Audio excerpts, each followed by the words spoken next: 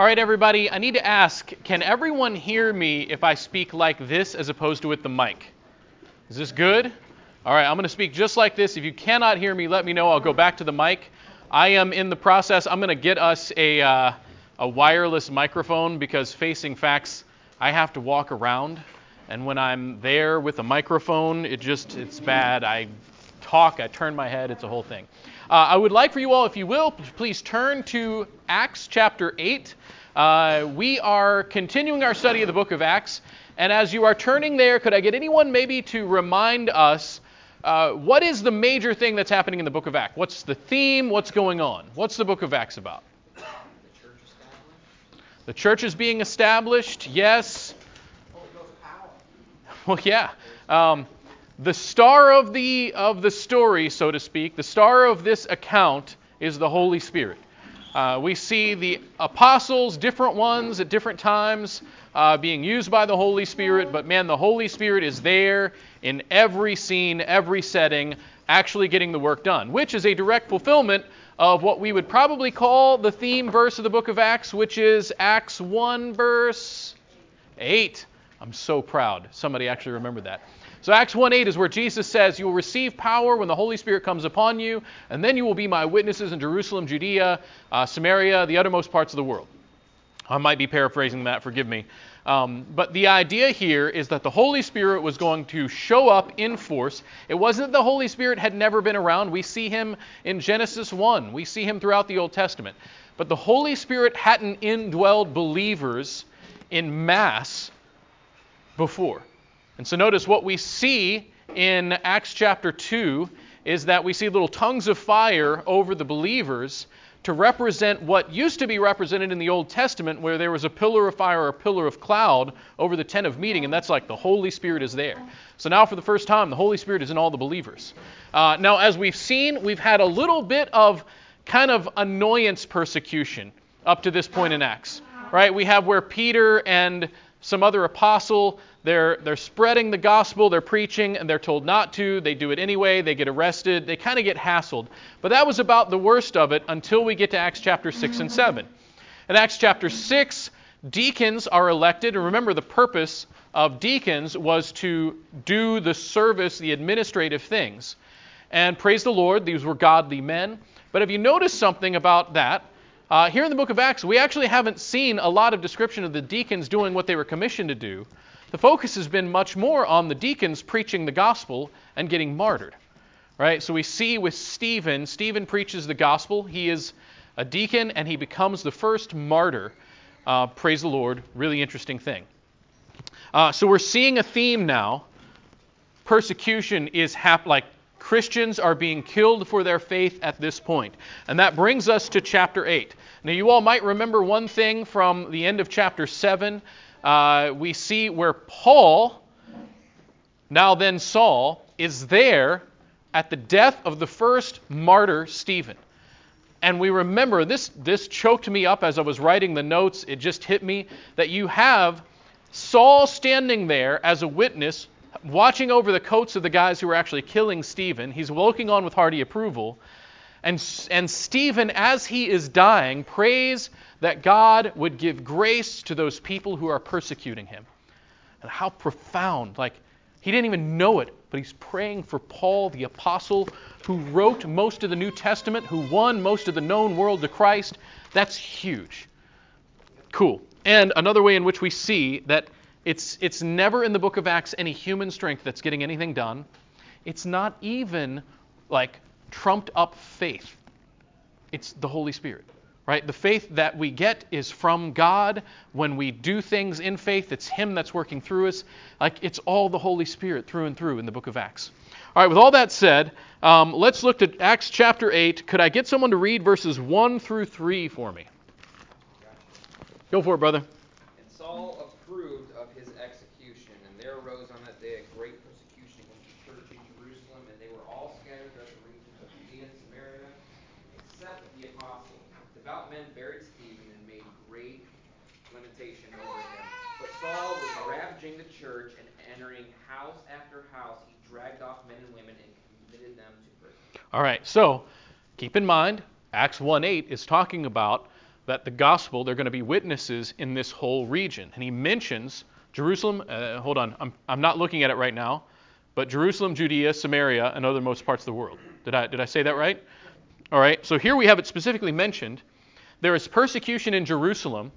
It is at this point primarily isolated to Jerusalem. And so they're fleeing for their lives. Now, you all have heard the phrase, the blood of the martyrs is the seed of the church. This is generally what it's referring to, that as people are being martyred, the gospel spreads. And we tend to think of this in the sense of when the church is persecuted, people are suffering, and like it weeds out the chaff and the faithful ones remain, and that's how the church grows because you got faithful people doing faithful stuff. And while I would say that there is certainly a sense in which we can say that's true, we can also acknowledge that there are times where, the Christians are just wiped out in certain areas, right? Like they just get killed. This is a unique thing, and I shouldn't say not unique. This is a lot of times when we're talking about the spread of the gospel, it's not merely that people go and say, well, let's make sure I can get martyred today. At times, that's what was necessary, and God used it in his plan. But at times, they were like, let's get the heck out of Dodge, because they're going to kill us tomorrow, so let's go. And the gospel spread through that. And brothers and sisters, we see this today when our current regime really messed up the pullout from Afghanistan. There were missionaries in Afghanistan whose lives were at risk. And if you follow Heart Cry Missionary Society, they talked about like, hey, we need prayer. We're trying to get some of them out. But they said, we have some where they believe God is directing them to stay and preach the gospel. And he says there are others that they really believe God is directing them to get out of there for the safety of themselves and their families. And he's like, we support both of them. So I want to bring that to mind, that God was using both here. You have the apostles who stuck around in Jerusalem. They're doing their thing, preaching the gospel. And there's a whole bunch of other people that are like, peace out. I'm going to try not to die today. And notice, both were faithful. So heaven forbid we face more persecution than we're facing right now, and the time comes for some to leave, and you have a brother who's like, I'm getting my family out of here, man. And you're like, man, I'm called here. How can you go? I think we need to be here and continue. Can we make sure that we think ahead to have grace and understanding that God might direct both to happen? Anyway, all that said, notice they're being spread to Judea and Samaria. Of course, it says except the apostles. And notice as this is happening, Paul is dragging people out of their houses to prison. I want you to think about this. It says he's entering house after house, dragging off men and women, committing them to prison. Like this is a terrible, fearful thing. The idea of, think about for us, a federal agency, no-knocking your house and dragging you off to prison for your faith in Christ and or for your obedience to Christ over some wicked scheme. Heavy stuff, all right? This is not that far off. I just need to be honest about that. I think we've so often seen this and been like, praise the Lord, we don't have to deal with this. We are not far from this. Brothers and sisters in Canada dealt with this just in the past couple of years. This is happening a lot of places across the world, and more it is closer to home. We steel our reserve for this. This might have to happen. Anyway, continuing on. So could somebody read verses 4 through 8? I got it. Go for it, man. Now those who were scattered went about preaching the word. Philip went down to the city of Samaria, proclaiming to them Christ. The crowd with one accord paid attention to what was being said by Philip, and they heard him and saw the signs that he did. For unclean spirits, crying out with a loud voice, came out of many who had them, and many who were paralyzed or lame were healed. So there was much joy in that city. Oh, okay. So we need to address something here, because what we saw when Jesus was preaching the good news, often he would do signs. Now, we know he didn't heal everybody. Not every lame person got healed. But he was going around and he was showing, I'm from God. Of course, he was God, and he made that clear also.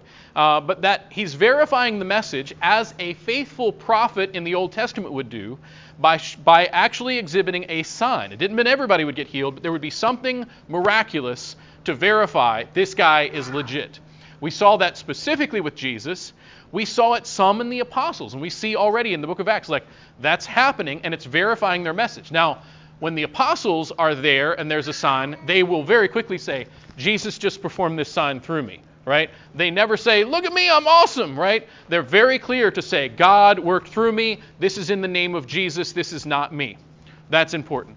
This is what's kind of wild. We see this mostly reserved to the apostles until we get to the deacons. And it seems like we saw Stephen was doing some signs and wonders as he's preaching the gospel. And now we see this with Philip as well. It's kind of interesting, kind of wild. It is still limited. I want to point out, it's not every disciple. Like, just not happening for all the disciples. There was a lot of them that were speaking in tongues, but of course that was a speaking in tongues in such a way that everybody around them could understand in their own language. It wasn't gibberish. And so it was, again, for the sake of the gospel. So this is kind of interesting. We're seeing some signs. We're seeing the gospel being preached. And this is essentially like, well, this is the kingdom of God at work. And people are able to say, this is legit. This Philip guy who is going into Samaria, they're like, oh, wow. Yeah, he's with the kingdom of God. And he's like, the seal is with him. He's showing this. Making sense? Cool. Notice, happening as a result of persecution, they're going to the next city that they're supposed to go. All right, so, yeah, we're doing good here. All right, so keeping this in mind, signs are a key part of this, and the gospel is being preached. Could someone read verses 9 through 13? Go for it. Now there was a man named Simon, who formerly was practicing magic in the city and astonishing the people of Samaria, claiming to be someone great. And they all, from the smallest to the greatest, were giving attention to him, saying, "This man is what is called the great power of God." And they were giving him attention because he had for a long time astonished them with his magic arts. How far? Through verse 13.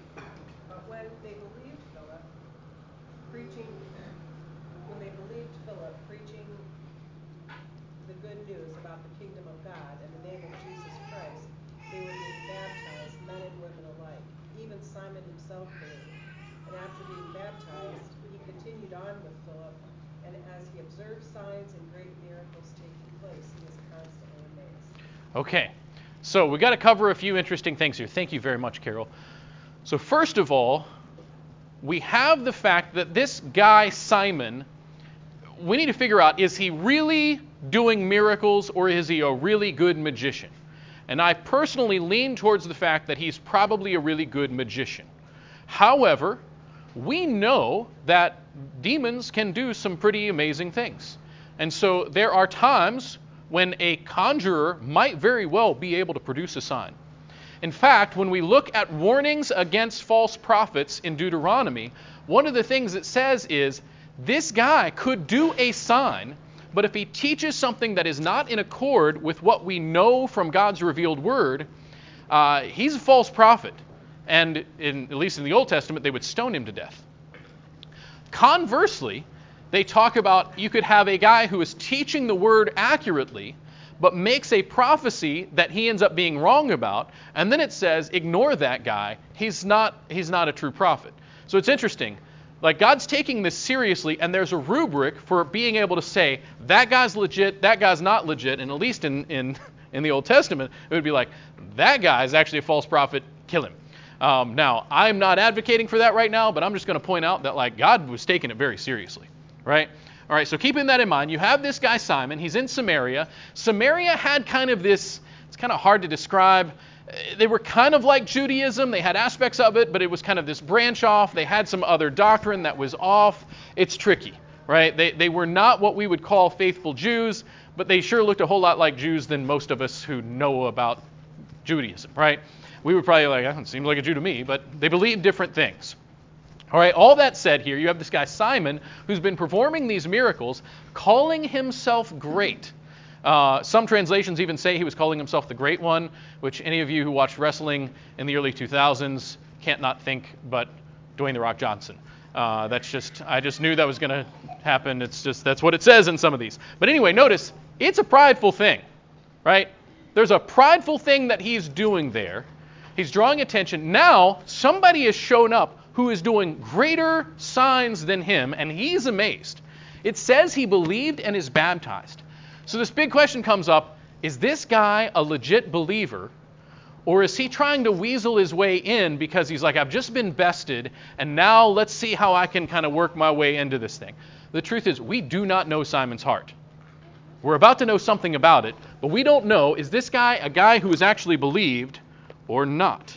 In any case, the gospel is being preached, people are believing, and let me just tell you, whatever signs or whatever wonders that this Simon was doing, he had certainly convinced a lot of people with them before this. All right? Keep that in mind. All right, could someone read verses 14 through 24, just through 24? Go for it, Bob. Now when the apostles who were at Jerusalem heard that Samaria had received the word of God, they sent Peter and John to them. So when they had come down, prayed for them that they might receive the Holy Spirit. For as yet he had fallen upon none of them. They had only been baptized in the name of the Lord Jesus. Then they laid hands on them, and they received the Holy Spirit. And when Simon saw that through the laying on of the apostles' hands the Holy Spirit was given, he offered them money, saying, Give me this power also, that anyone on whom I lay hands may receive the Holy Spirit. But Peter said to him, Your money will perish with you, because you thought that the gift of God could be purchased with money. But you have neither part nor portion in this matter, for your heart is not right in the sight of God. Repent, therefore, of this your wickedness, and pray God if perhaps the thought of your heart may be forgiven you. For I see that you are poisoned by bitterness and bound by iniquity. Then Simon answered and said, Pray to the Lord for me, that none of these things which you have spoken may come upon me. Okay. All right, we need to address two big things here. Two really important things. Some of us have grown up in or been exposed to various forms of Pentecostal theology that believe that the Holy Spirit falling on you is something that happens separate from conversion. You guys heard this teaching? There are different versions of it, but some who would say that, like, well, you're not saved until you speak in tongues. That is flatly false teaching. I'm just going to say that very clearly. That's error. I would even go so far as to say that's heresy. Not everybody has the gift of tongues. It's debatable as to whether or not the gift of tongues is for today anyway. All that said, if someone tells you that you're not saved because you haven't spoken in tongues, they're wrong. If you have repented of sin and put your trust in Christ, you've committed Him as Lord, you are saved. You can't do that apart from the regenerating work of the Holy Spirit. Done.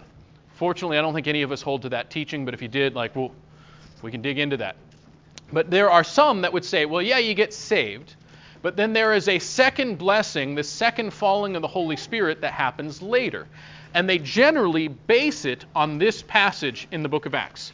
I need to point out, this is, as far as we know, in all of church history and in all of Scripture, the only time when we see manifestation of the Holy Spirit happening separate from conversion.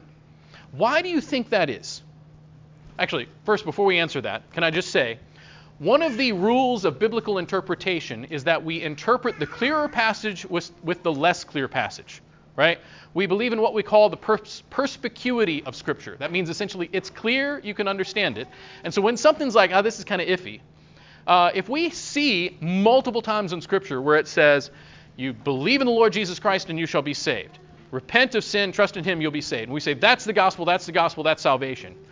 Couldn't we say that that's pretty clear and that that's salvation? So if we have this one instance where the Holy Spirit's showing up separately, can we just kind of acknowledge, like, this is an anomaly, so we should wonder why it's happening like this. We should acknowledge that it's not the norm. So can somebody tell me what's different about this one and why might we see the Holy Spirit showing up later? Bob. Because it's in Samaria. Yes, and Samaria is?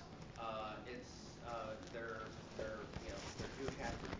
Yeah. They're not, I don't know if you want to get a little, theological, but it's like, Jesus made His way from the outskirts into, Jerusalem, and now the church is growing from Jerusalem out.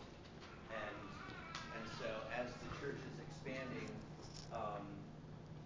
John and Peter went to confirm that the Samaritans are receiving the gospel, becoming Christians, witnessing it, and that it's legitimate. Yes. Okay, so let me clarify a couple of things, because I think you're right.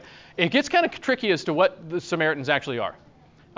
Because there is a certain sense in which they're culturally and ethnically intermingled with other religions, but then there's some debate as to whether or not, are they even just a completely separate people group?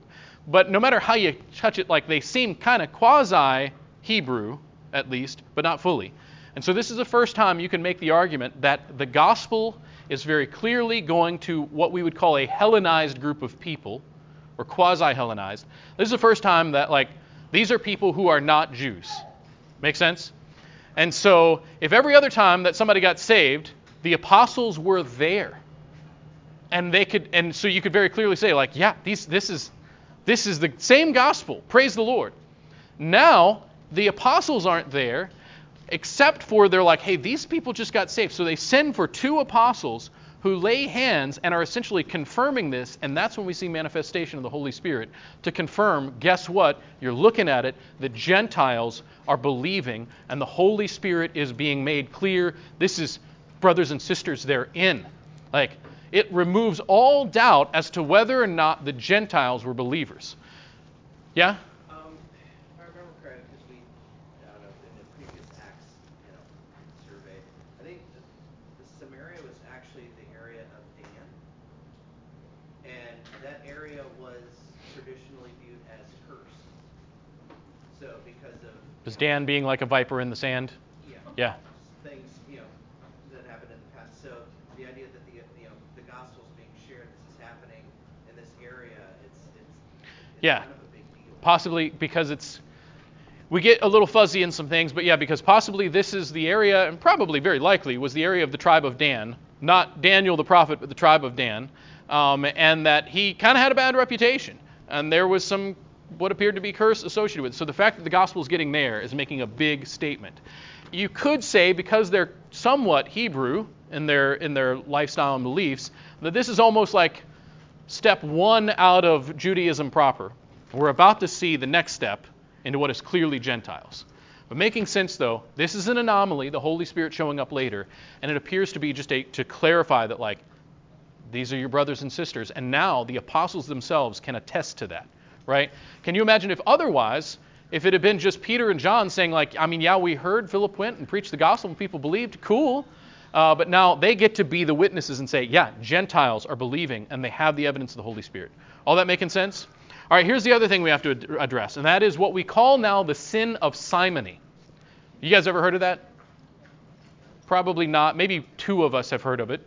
The sin of simony is generally the name comes from this guy, and it is the belief that you can pay to somehow get the miraculous aspects of God, right? And I will tell you, this is one of the many reasons why I have a big problem with Bethel School of Miraculous Ministry, because they believe that you can pay them money and they will teach you how to do miraculous things like speaking in tongues, healing, and so forth. I would say that they're exhibiting this sin there. There are many others that do the same thing. If someone says, come to my class where I will teach you the gift of tongues, I'm going to be like, no, like that's not how it works. And Peter takes it very seriously. He actually says, may your money perish with you. He is not okay with this because what he perceives, I'm assuming here, is that Simon he's very clear. Simon has nothing of pure motives here. Notice Simon is not thinking, cool, people believe the gospel, and then the Holy Spirit shows up. What he wants is the ability to magically dispense the Holy Spirit on other people so he can charge them money for it just as he's paying money. This would have been a thing for magicians to do, to pay money to learn a particular trick. And so he's thinking, like, I just need to learn the trick. Awesome. I'm paying you the money. Let's do this. And Peter's like, nope.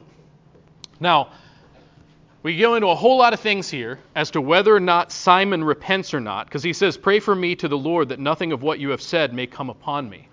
I don't know if that's repentance. I mean, maybe. I think normally it's a lot clearer when it's repentance. I'm not optimistic that Simon repented. I hope he did. I mean, I always hope for repentance. But all of this said, we see the first time where someone is ready to try to leverage this for something shady. And here we see it. It is clearly rebuked. Let's keep this principle in mind. Now, some people will say, oh, wait a minute. But if you go away to school to learn to teach, isn't that paying for a spiritual gift? And I always say, like, well, no, first of all, that's not one of the miraculous spiritual gifts. Like, God might gift you to teach. Awesome. For me to learn how to do better exegesis, that is an educational thing we can do. It's a whole other thing when you are paying for the miracle. Does that make sense? And if preaching was miraculous, if I was somehow doing something that could not be done by any human, and that it was some miracle that God had to do, and it wasn't just that the Holy Spirit gifts and empowers, like that's a whole different thing. Are we clear on that? I recognize that there's a little bit of debate on that. Anyway, continuing on. All right, verse 25, it says, "Now when they testified and spoke the word of the Lord, they returned to Jerusalem, preaching the gospel to many villages of Samaritans." Cool. Notice, every time the gospel is being preached. Always. All right, so let's read this last little section. Could I get somebody to read verse 26 through 32? Go for it, brother. After Philip, an angel of the Lord said to him, "Go south, down the desert road that runs from Jerusalem to Gaza." So he started out and met the treasurer of Ethiopia, a eunuch of great authority under Candace, queen of Ethiopia. The eunuch had gone to Jerusalem to worship, and he was now returning. Seated in his carriage, he was reading aloud from the book of the prophet Isaiah. The Holy Spirit said to Philip, "Go over and walk along beside the carriage." Philip ran over and heard a man reading from the prophet Isaiah.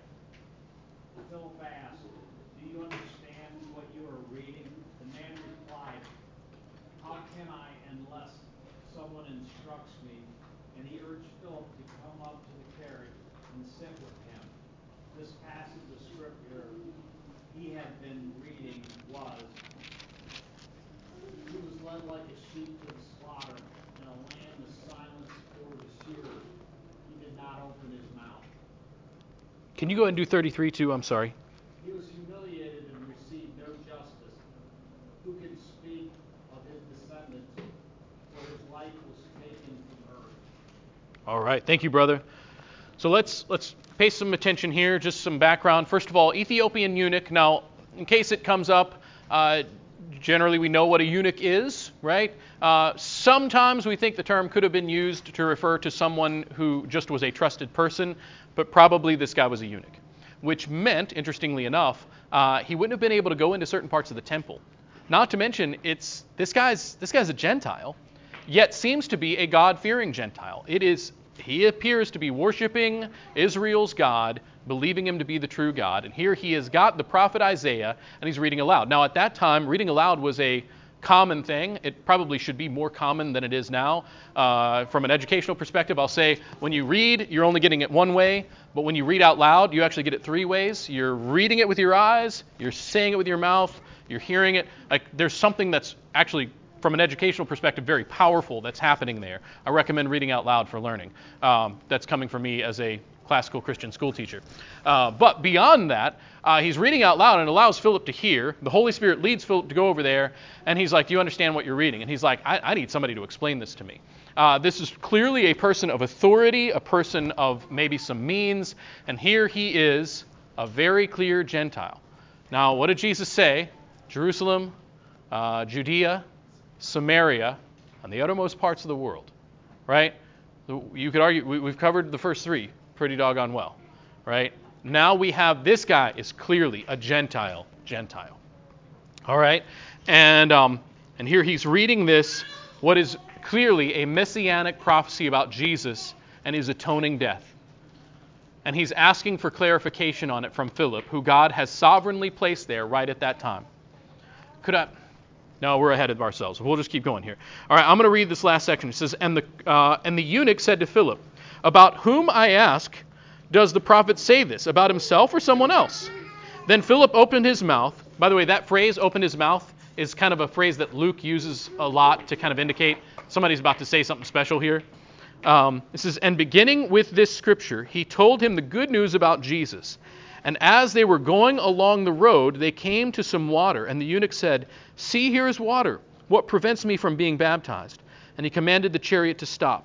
And they both went down into the water, Philip and the eunuch, and he baptized him. And when they came up out of the water, the Spirit of the Lord carried Philip away." This is just pretty much sounds like teleporting. It says, "And the eunuch saw him no more and went on his way rejoicing. But Philip found himself in Azotus, and as he passed through, he preached the gospel to all the towns until he came to Caesarea. All right, so lots of things here. First of all, we believe, as far as we understand, Philip and Stephen both would have been Hellenized Jews, which would have meant they would have been Greek-speaking, and probably had some cultural things that were Greek. Obviously, they were faithful Jews as well, but they were Hellenized. Interestingly enough, these are the guys that seem to be sent to the Hellenized culture. Caesarea is very dominant. It was dominated by a Greek-speaking culture, and so here, as the gospel is going to the Gentiles, they're sending out the Hellenized Jews. Seems to be working really well. Some cool things here, though. We see this Ethiopian eunuch read. The gospel is explained to him using the Old Testament, which we see many times. He believes and is baptized, and then God says, "You're done here, Philip. We're taking you somewhere else to preach the gospel." I just think it's really cool. All right?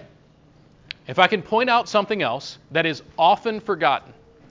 Man, when we think of Christianity from a cultural perspective, we have a tendency to think of like Europe, right?